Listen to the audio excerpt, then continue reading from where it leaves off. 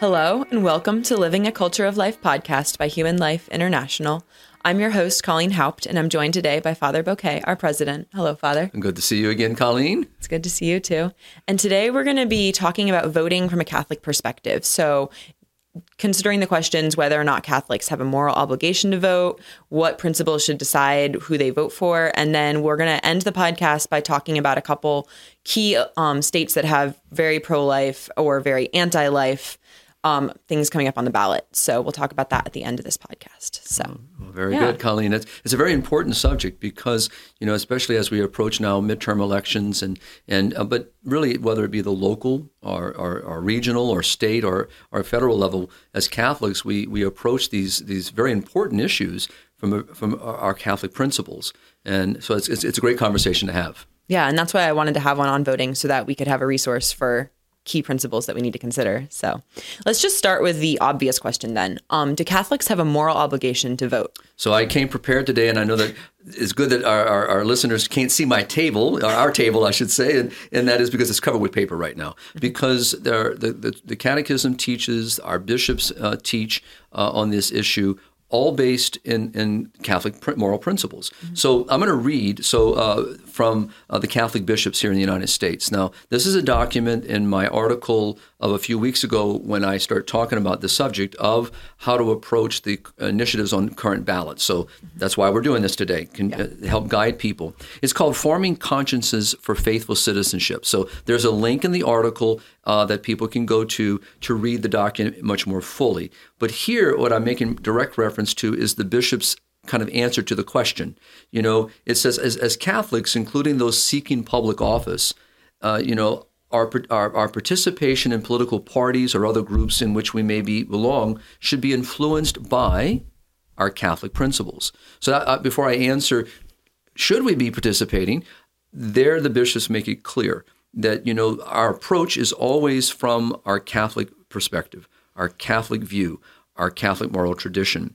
And so with that, Catechism of the Catholic Church, 2239 and 2240, Colleen, is what I would really direct our listeners toward. I'm not going to read them in full because they're long, but it says, 2239, it is the duty of citizens to contribute along with the civil authorities to the good of society in the spirit of truth, justice, solidarity, and freedom. The love and service of one's country follows from the duty of gratitude and belongs to the order of charity. So the Church very clearly, universally, not just about the United States. So the first one was a quote from the Catholic Conference of Bishops in the United States, but drawing from the universal teaching of the Church that as citizens of the United States, particularly our country, that we approach this conversation with a moral duty, because we want to promote the common good. And in promoting the common good, then I have a way of exercising that through the power of voting as a U.S. citizen. So yes, we have a moral duty to contribute to the common good, to help bring to that common good the reality of what is just, what is true, and what is beautiful, and obviously in solidarity, with our brothers and sisters as an act of charity. So it's very important that we see our role in this. And I know that many people maybe don't want to approach, voting because they're for whatever issues. But I would challenge us, especially as Catholics, that that we reevaluate, this decision and really approach this from a way of promoting the good and being able to advance the good and also to prevent harm to the common good. So we can see ourselves contributing here to civil society in a good way. Yeah. And then going into the specifics of what ideas principles should be guiding our voting, what are the non-negotiables? I know that's a phrase that gets thrown around when Catholics are talking about voting. Can you just clarify what those are for our audience and how they apply to voting? And I think the best way to do that, I'm going to rely upon a couple of sources. And I just want to, as I share these, there are a number of places where, as Catholics, we can find information. I know we're going to end the podcast with that, but I'll make reference to them now just to kind of put them in people's eyes and minds, and so that we hear them. So when I was in parish ministry, all right, so a lot of times as pastors, you're looking for information that is easy, accessible, and very clear and for people to use and that they can understand. There were always two sources I went to. So I would rely upon EWTN's teaching on these issues regarding Catholic voting and how does a Catholic approach. And the one on EWTN is going to be a little more extensive by getting into the principles in a little more detail, giving a little history of our participation in the common good. And the other source really comes from Priests for Life. And it's one that I used very, very strongly in the parish because it was concise and it was basically only like bullet points. And so I make reference to them so that our listeners can go back to those. And I know that we're going to make reference to them again, and they'll be there for people to have access to. But so I'm going to rely right now on the one from Priests for Life to help answer that question. So when you look at the non-negotiables, and now there are 5 in particular that we're speaking of here, but to understand those principles, Colleen, there's a fundamental principle, and that fundamental principle is the dignity of the human person, the dignity of human life. Now, for that, I'm going to go back just for a second and pick up from the U.S. Catholic Conference of Bishops. So, Forming Consciences for Faithful Citizenship says, the bishops reaffirm their opposition to the violence and crime of abortion, stating the threat of abortion remains our preeminent priority because it directly attacks life itself, because it takes place within the sanctuary of the family, and it continues. So right immediately, we hear the bishops not address a very fundamental issue, an assault on innocent human life, on the dignity of the human person. So with that, the non-negotiables build. So the first one that we're dealing with is abortion, the direct and intentional assault on innocent human life. Never permissible, never can be chosen. So that's what we mean by non-negotiables, that these are things that cannot be compromised. These are very, very fundamental for us as Catholics to understand and to also, as we approach the common good, as we approach making these decisions, there's never a justification. And so, which means we don't negotiate here. The second one is on the issue of euthanasia. So this, again, deals with whether an act or an omission that causes or leads to the death of another human being. So as we've talked about many times in our podcast, Colleen, I can never hasten or cause the death of another person, nor can I do that to myself. So it's very important. So abortion, euthanasia, which goes with this now, we're talking about embryonic stem cell, research. And that would be the third. Now, again, because we're dealing with a human being. So with life, and because every life has value, even in its most youngest developmental stage, must be protected and can never be used or utilized. John Paul, talked about this in Evangelium Vitae many times, and I think it's important that we realize that human embryos are human beings, human persons, and we need to defend them. Non-negotiable. And I think many people don't realize that, when you look at some of the candidates on the state level and on the federal level are advocating for embryonic stem cell research.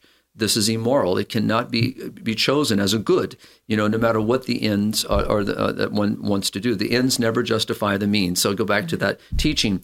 And also now, which is not one that most people are familiar with, the issue of human cloning. So that's the fourth one. And then finally, anything or the fact of upholding the dignity and the sacredness of marriage between one man and one woman. And so here again, anything that contradicts that good cannot be supported. So we're looking at those 5.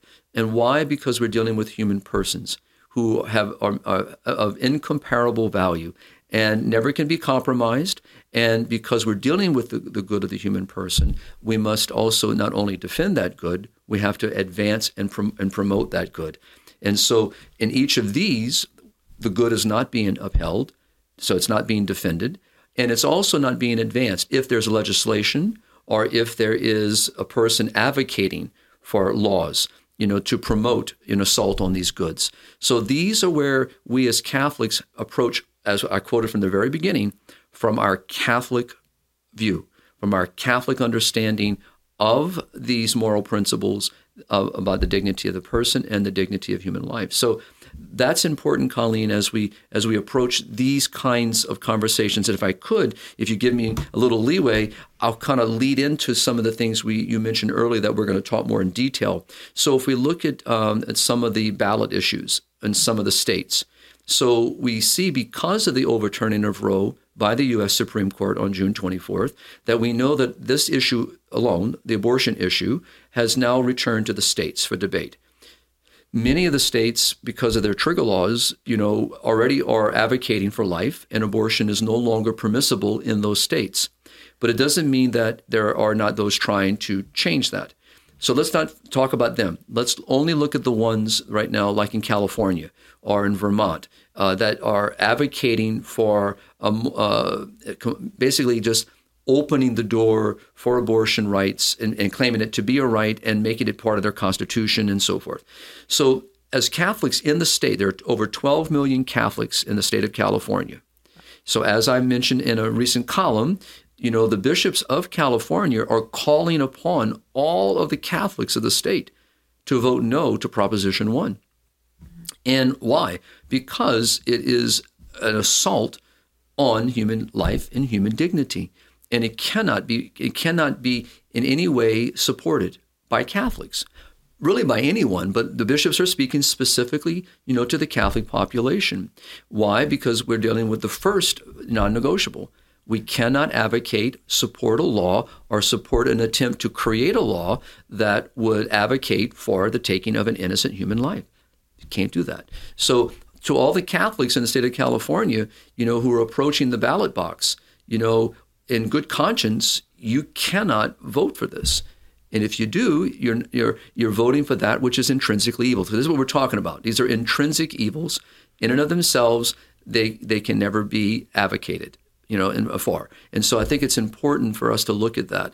And so those are the main things. So I hope that kind of on the non-negotiables. Now, there is a little confusion because when you get to the ballot box, it may not be as clear. So when you come to these websites and that we're going to give to you today is you may go, okay, it's not as clear that in the language. So which means you have to read. You have to read what the initiative is, Colleen. You have to look at what is it saying, what is it advocating for, or what is it against, what is it for, and then come back and and look at these principles and say, okay, no, this is advocating for abortion to be like in Michigan, or in many other states that are advocating, for literally, these things. So I think it's important just to be aware of what they are and how to approach them. Definitely. And then if you have a candidate who has like the Catholic approach to like immigration or economic principles or things like that, but they support a non-negotiable, do those lesser goods ever outweigh his support of a non-negotiable? Right. So again, because we're dealing with something that's intrinsically evil, so issues of abortion, euthanasia, embryonic stem cell research, cloning, and the assault on the dignity of marriage between one man and one woman, that, they're non-negotiables. So, and even though there may be other things that are of importance, and there are, let's go back to the bishop's statement with regard to abortion. But again, because they're speaking about an intrinsic evil, it's a preeminent issue. It's an issue that trumps the rest. It overrides. And so they have to be first looked at. And so even when we talk about the compendium on social doctrine, and we look at the wheel of justice, for example, in looking at social principles and the teachings of the church, when you look at the wheel of justice, the first fundamental principle is the human person.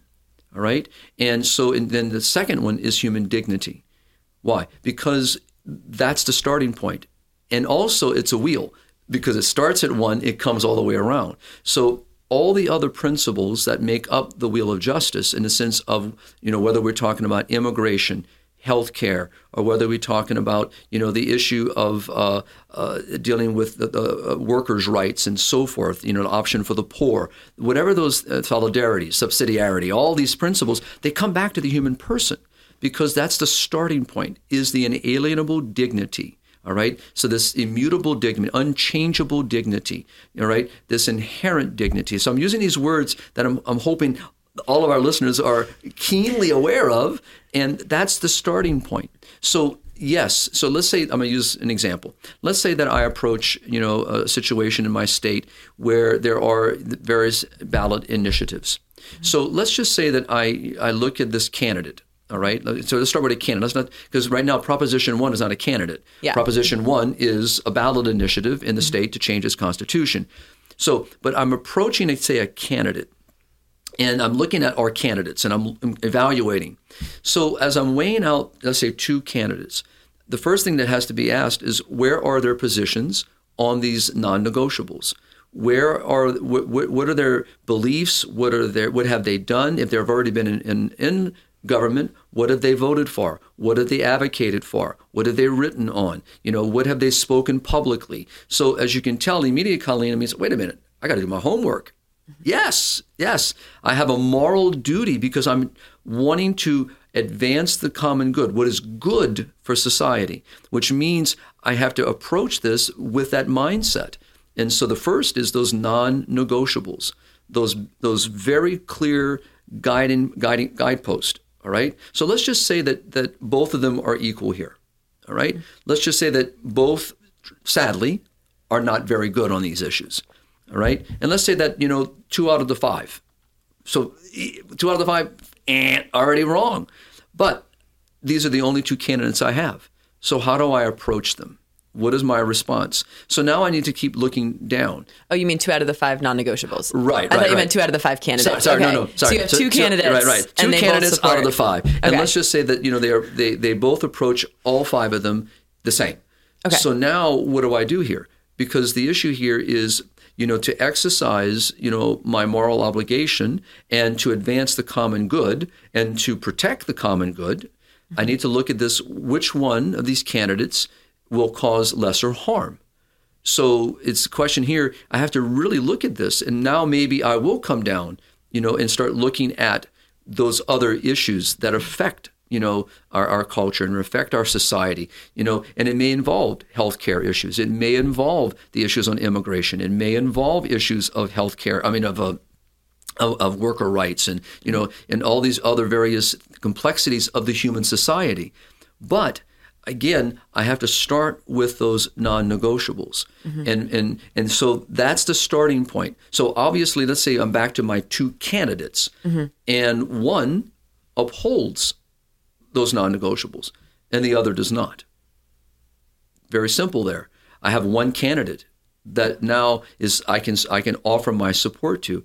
And the real problem is today, the confusion is people start weighing out those things that are below those negotiables. The lesser goods. Right. Yeah. As equal. They're not. They're not on the equal par.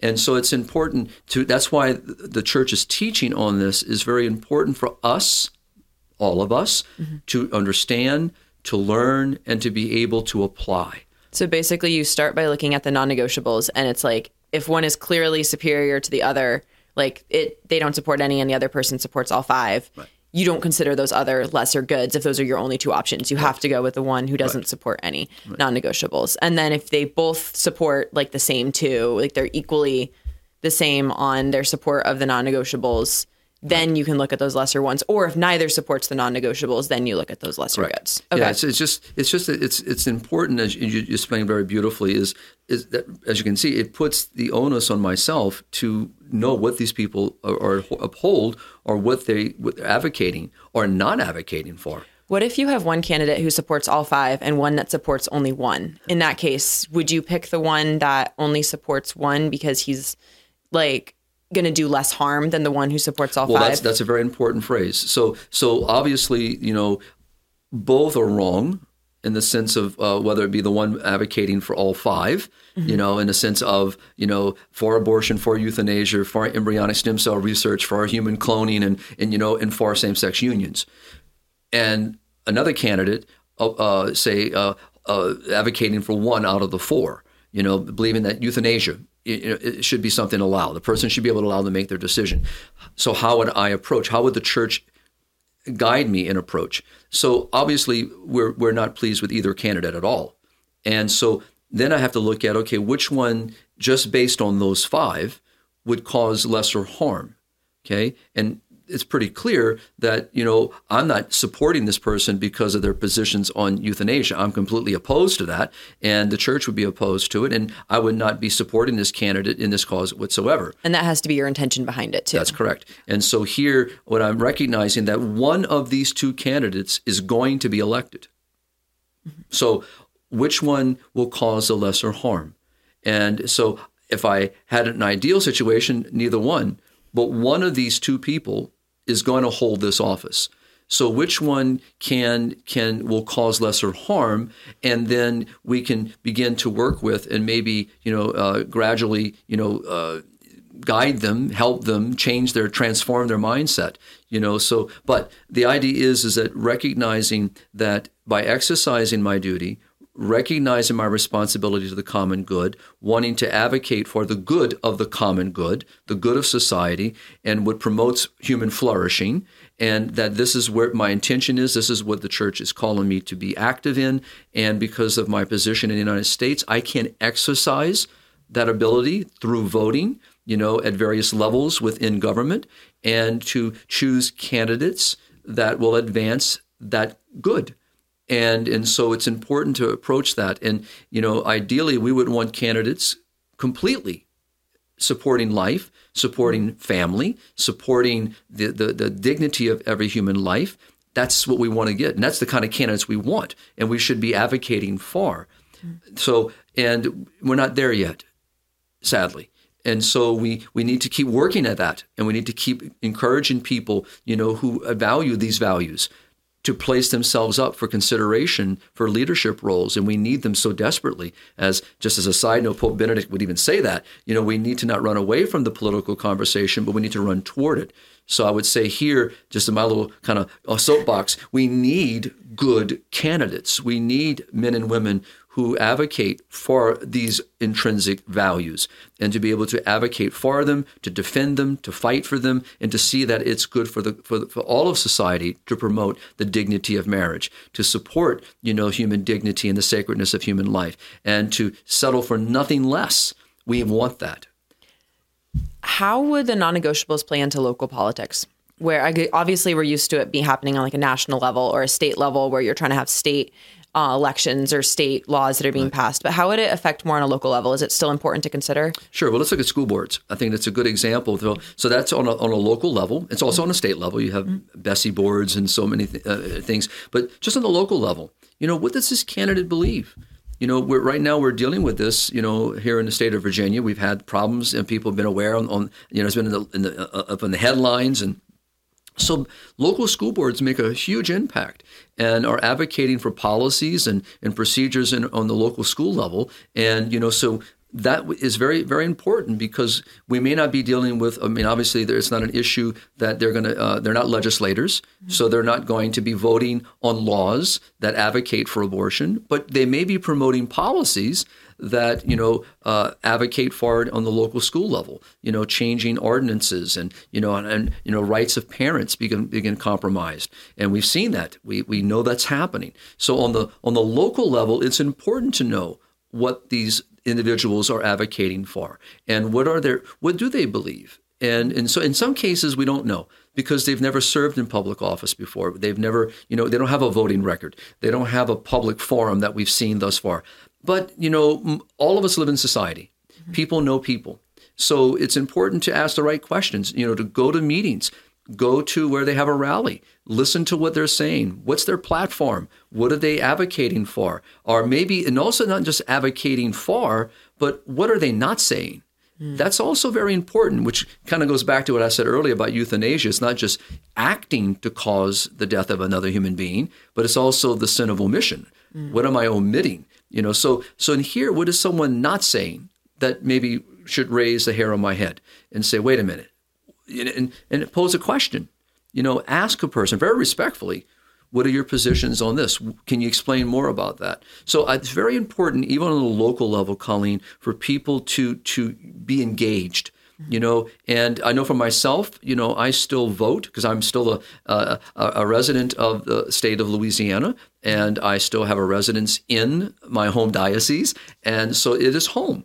And so I usually, not usually, I participate in when voting things come up, and I have either I go home for it, especially when it's a state level. In a federal election, I make an effort to get home. If I can't, then I get an absentee ballot, or I do everything I can to be part of the conversation because I'm concerned about the common good in my own state and on the federal level. And at the same time, I'm also looking at local things.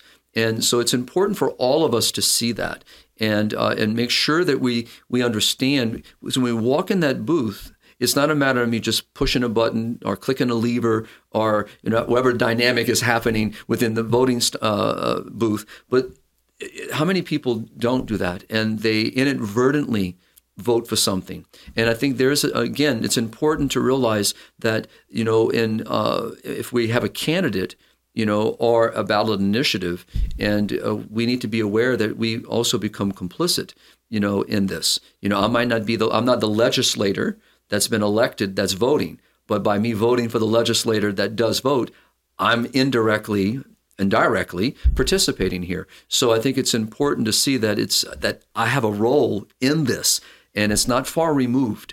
And I think a lot of times we want to excuse ourselves that I'm far removed from that conversation. No, I'm not, because I'm part of the human family, and I have an ability to exercise a protection to the common good and to flourish the common good, something for the flourishing of the common good. So, pardon me. So I think it's good for people, especially for Catholics, not to be afraid of this. And I think a lot of times they're uncertain of how to approach. They're uncertain of the candidate or the initiative, and maybe the lack of resources to get the information they need. And it's intimidating. And so some people just say, okay, I'm just not participating. Or, as you brought up earlier, Colleen, look, got two very nasty people here. I don't want anything to do with that. Okay. You can approach it that way. I mean, you have to, in conscience, decide, but guided by the church's teaching, the church would not say not to be engaged. The church would not say to me, don't do anything.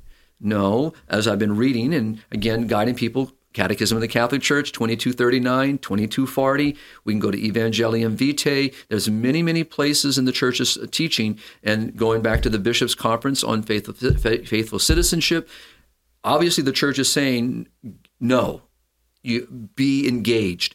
Be active in this conversation. We're part of the human family. We're part of society. We are faithful citizens of our country here in the United States, and that we should be engaged in this conversation and do everything we can. And we can do this by our exercise of voting to promote the common good. And so it's important to see that as a moral duty, to see it as a contribution that each of us is making to this conversation. So I think it's very, very important. And so does the church. Yeah.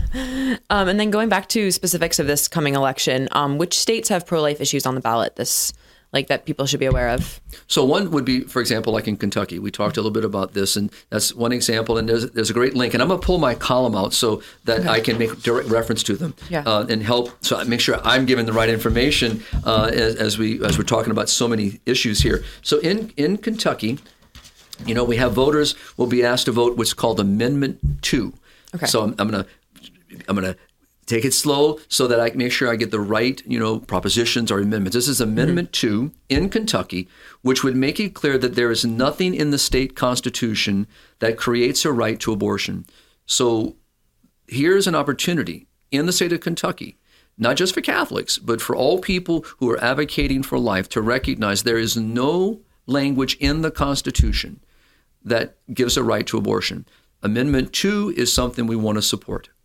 So it's interesting, here in Montana, we have a very interesting one as well, and it's called Montana LR 131. Okay, so all these links are in the column, for all of our listeners, so they can go back and look at them. Here, this deals with children that are born alive. So what it's dealing with here is a child that is born alive is to be treated, cared for, loved, and protected. So this is what this is advocating for. Because as we know, the horror stories, and we hear it from nurses, we hear it from family members, we hear it from so many people that sadly children who are born alive, who have survived, the issue, the attempt of an abortion, and are left to die in a corner of a room. So Montana is saying no to this. At least that's what's on the ballot. And I'm hoping the people of Montana of good conscience and goodwill will recognize that there's never a legitimacy for abortion. This is not what one is advocating for. But what it's advocating is that if a child survives this horror, this attempt on its life, that the child should be protected. And that's what's going on in Montana. So those are two right off that I would acknowledge. And so there are a few others that I would encourage by them going. What I would say, Colleen, is to find out more information what may be happening in your own state. Is there are two places to go. One would be the local, the state Right to Life office or website, and the other one would be by going to the Catholic Conference of Bishops in your state. Each state has its own kind of regional or state conference of bishops. And the bishops themselves have people who are lobbying for Catholic teaching in regard to legislation and ballots and initiatives. So it'd be good to go to their website. I know in Louisiana, I can direct people directly to that. And the same thing in California, where I've been helping with Proposition 1 and talking about it as we've done many times here before. And so that's a resource. And that would be good because there could be other things that are happening that I'm not aware of and which I know are happening. So it's important for people to become aware of it. So they enter the voting booth aware of what's out there.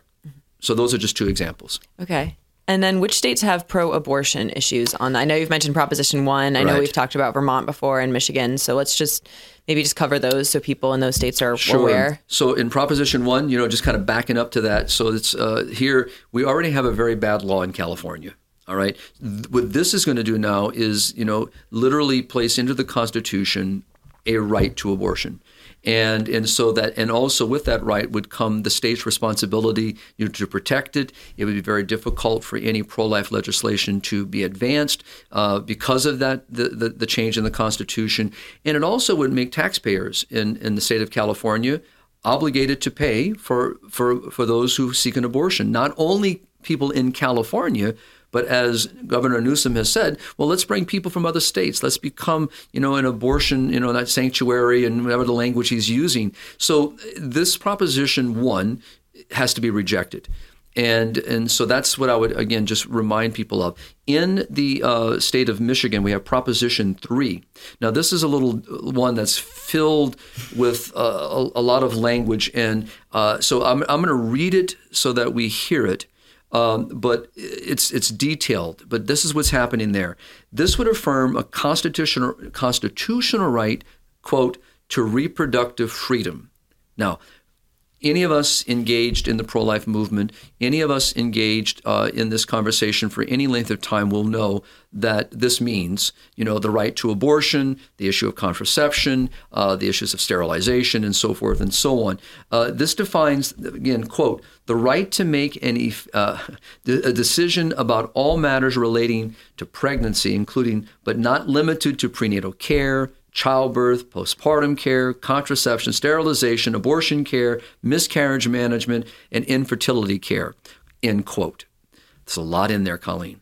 And so there are a lot of things, and what I often see in many initiatives is the kind of lumping a lot of things together. And some people might say, well, we would want to see, postpartum care. Okay, good. We want to see childbirth, care. So, but then at the same time, you're seeing other things that are not, moral and that are intrinsically evil acts that can never be supported or encouraged. So this is important for people to read and for people to know this is not something that's good at all. So, and it's important to say no. So it sounds like they're just trying to disguise what it is. They're like, here's these list of things that are good. Oh, and we're also going to throw in abortion and sterilization and all of these other really terrible things. And we're masking it by making it sound good. And then I think it's also important, as I go into a little bit here. So in North Carolina, So now we're dealing, not necessarily with a ballot initiative, but what do we have? So here, Governor Cooper, has vetoed pro-life legislation. So here, recognizing there's an opportunity in the gubernatorial elections that are coming up. Here's a chance, to look at the candidates and to recognize we may have an opportunity to change leadership and advocate and vote for someone that will promote the common good. Abortion is never good for the common good. It is not good for society, and no matter how people try to convince people that it is never, because it's evil and it cannot be promoted. And we're talking about the murder of an innocent human life, the direct killing of another human being. So this is a chance in Pennsylvania. We have again, a governor there who has vetoed pro-life laws. So an example in that one, Wisconsin. Right here is a chance for Republicans are looking, to win a pro-life majority. So why? Because what happens here is that there's an opportunity to advance pro-life, laws and legislation. And so why not? So we need to see that, and I guess what we're trying to do today, Colleen, is just really show how serious, voting is. Mm-hmm. That it does, as we all know, I hope, it makes a tremendous impact, positive or a negative. And what makes it negative is when we do nothing to stay against the evil that is being advocated for, or we actually vote for an evil that's going to be advocated for. We can't do that. We need to recognize we have an opportunity to stifle, eradicate, limit, the advancement of an evil. We must be engaged in this. On the good side of it, we, like in many states, we have pro-life legislation. We have pro-life advocacy. We have laws that are now advocating for life, not only life in the womb, which is the preeminent issue, as the bishops say, and make us continue to be aware of, but also they have pro-life laws to protect against euthanasia, to protect against embryonic stem cell research. We have states that do not allow human cloning, and we should not. We also have states that are striving to uphold. Now, right now, we have Oberville versus Hodges, which is a whole other issue, but that's going to be coming to the forefront, this issue of the legalization and the imposition of the Supreme Court against the states that say that you must, have legalize and recognize same-sex unions. Mm-hmm. So we're talking about one of the non-negotiables here. So right now, we're not going to find, like we have with Roe, we have a difficulty that we got to keep working toward. Here is a chance. Right now, we may not win a judicial battle, but we have an opportunity to advocate for laws within the state that can challenge the law, challenge the situation, just like we've done with Roe all these many years. And we reached a point where we had a court that was courageous and willing to receive a challenge and recognize the opportunity before them to revisit the situation that was imposed upon our nation, and we can be here again.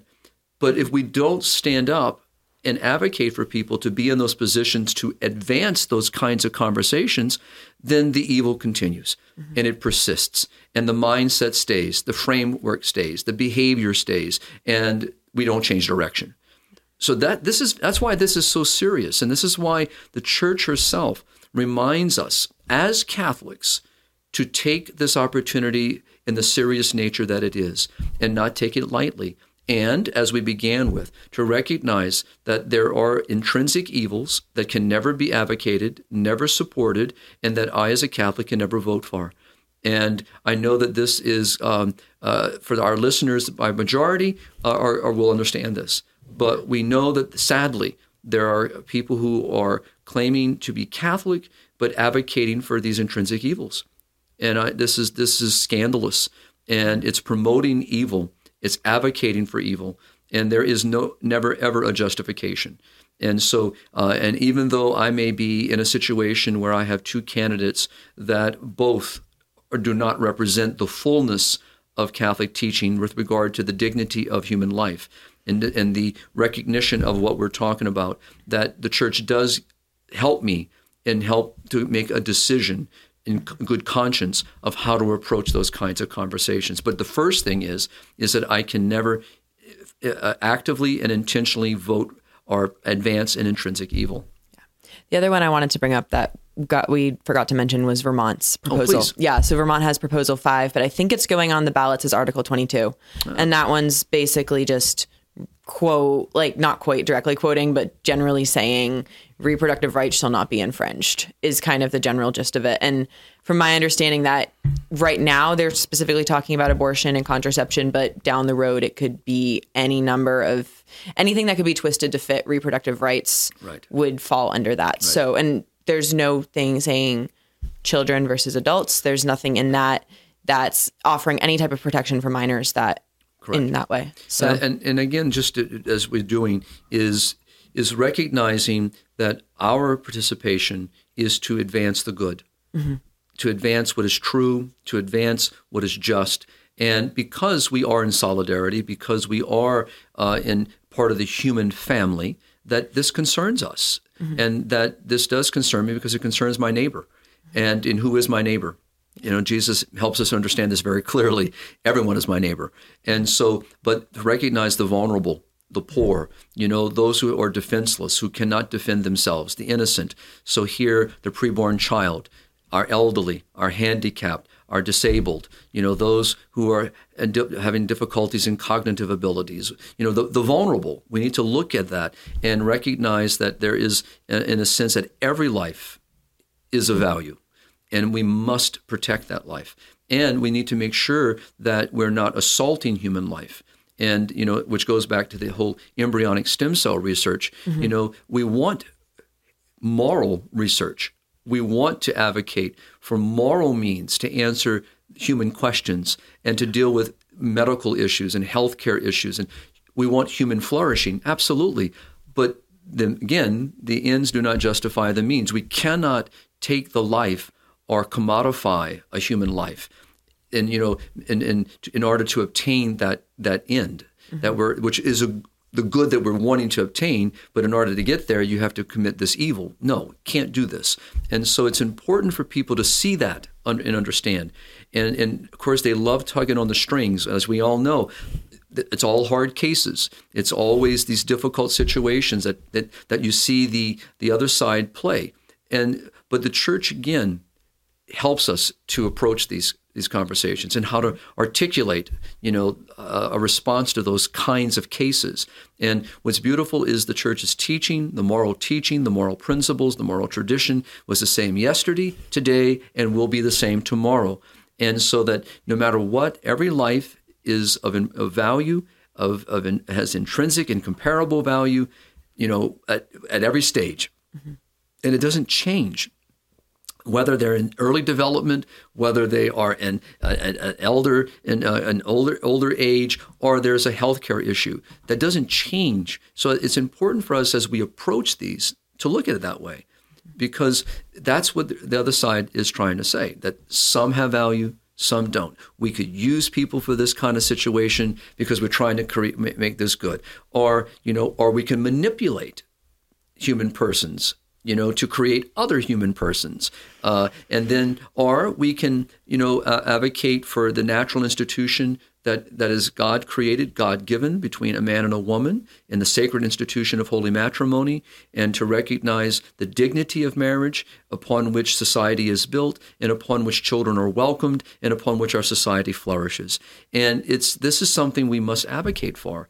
And so we I guess by re-emphasizing, repeating, as I'm doing and we're doing together, is to show how important this is. Yeah. Well, and also I think it's important as Americans to see what's going on in other states, because it might not be your state right now, but that's how they've always pushed things through, like starting like before Roe, it was like legalize it in this specific state, legalize it in that state, and then it led to Roe. And you saw the same thing with gay quote marriage and the way that got legalized before the Supreme Court decision. So I think it's very important as Americans to look at what's going on in states that even aren't yours, so you're aware what trends are happening in California or New York or Vermont or Michigan, and just be able to take that step back and say, wow, if it passes there, what if it's my state next? That's correct. And if it doesn't pass there, maybe that will be the guard holding it back. Exactly. And I think just using California, because it's one that's, I've been working a little more closely with, is to recognize that by rejecting Proposition 1, first of all, we're preventing a far greater assault on human life. It's already a very bad situation. The law in California is already very bad and already assaults human life. But if this were allowed to continue, it would only fortify that and strengthen it. Now, reverse that. If we can, which I hope will be the case, and I pray it will be the case, we reject Proposition 1, and what happens? Now you can come back to the current law and say, wait a minute, we can challenge this, and it will be challenged.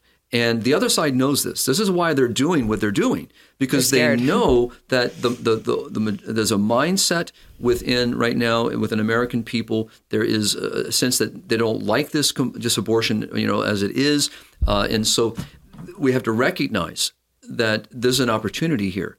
And I can tell you globally, Colleen, this is what I hear in the global, working with our affiliates and directors around the world. They saw the overturning of Roe as something that would never happen, because this was what everyone's been told. Oh, it'll never happen. It's now the law, blah, blah, But in reality, by the overturning of Roe and Casey, it sends a message that laws can change, that very egregious laws can be reevaluated, and we can set a different course, and we can recognize we've done something harmful here. This has not promoted the common good. It has been detrimental to society, and we can show how detrimental abortion is to our society. And it's there. It gets hidden because the media doesn't support, truth. It supports its agenda, its ideology, and its right line in this. And we know that entities like Planned Parenthood are backing many of these propositions and amendments. We know this because it's out there. Mm-hmm. And so, but here's a chance with that turn. They saw it. Wait a minute. If the U.S. can do this, then we can do this in our country. And that's what happened in Poland in 1993. And Poland has continued to advocate and push forward for protecting human life. And we saw this in Hungary in 2012. And we can see it in other countries where challenges are happening. So this is what can happen here. So I'm with you, Colleen, and agree with what you're saying, is that to see this, what's happening in the neighboring state, positive or negative, has an impact on the other states. And we know that the state of California and the state of New York have the largest percentage of abortions in this country. So they are, in a sense, ground zero.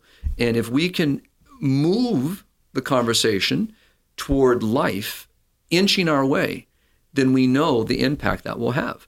And it will reverberate in other states. Mm-hmm.